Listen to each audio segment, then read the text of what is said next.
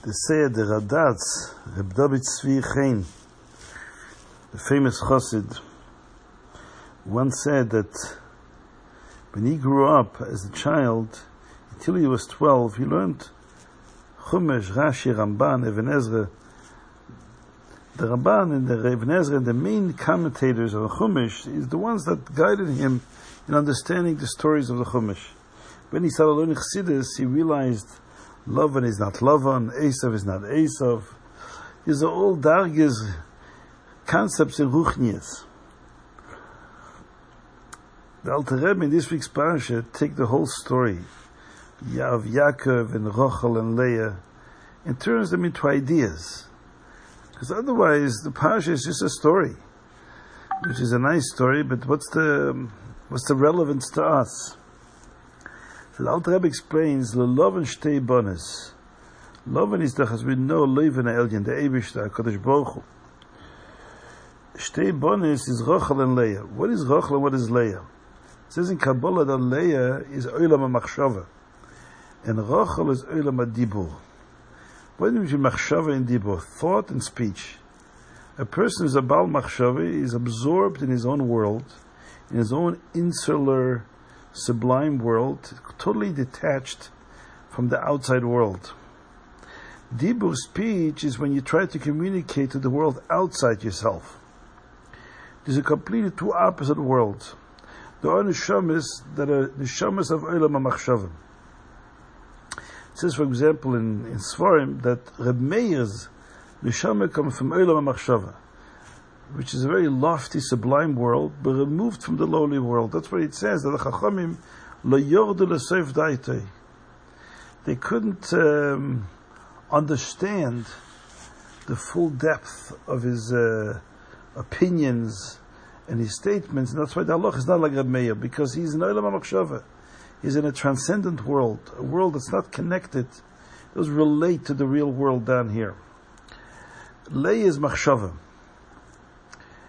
So Leah is a Machshava, Olam HaMachshava, it's an neshamas of tzaddikim that live in a higher, pristine, insular world, and have no shaykhs to the material world and the challenges of the lowly world.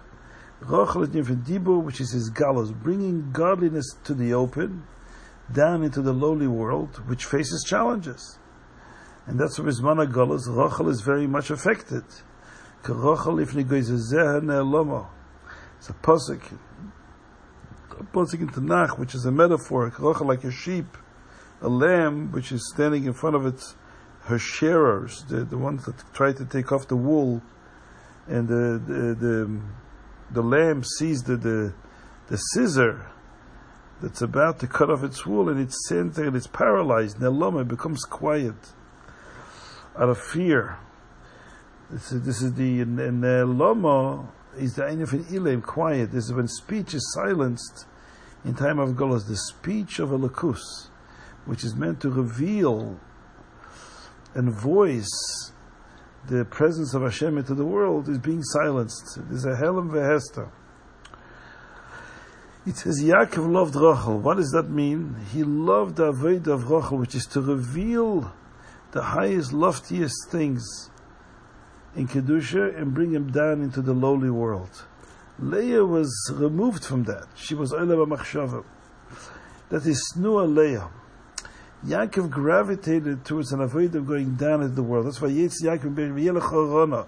Yaakov's avodah is not like the other others. Yitzchak, his father, was sitting in Eretz Yisrael in an insular environment, in his own world.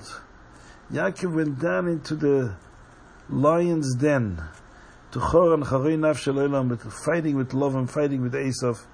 He's facing the constant challenges of wild beasts and Esav and Lavan.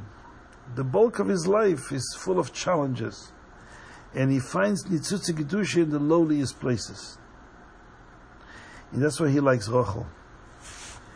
The Alter Rebbe explains with that why Eretz Yisrael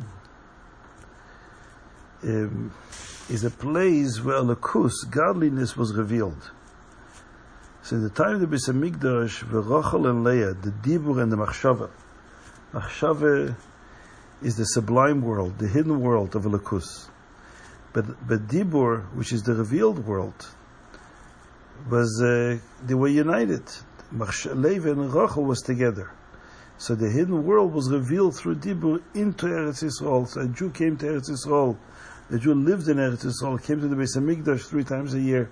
You felt Hashem's presence in a very palpable way. Then came the Zman HaGolus, when Dibur Rachel Lifnei Lezeh Nelama.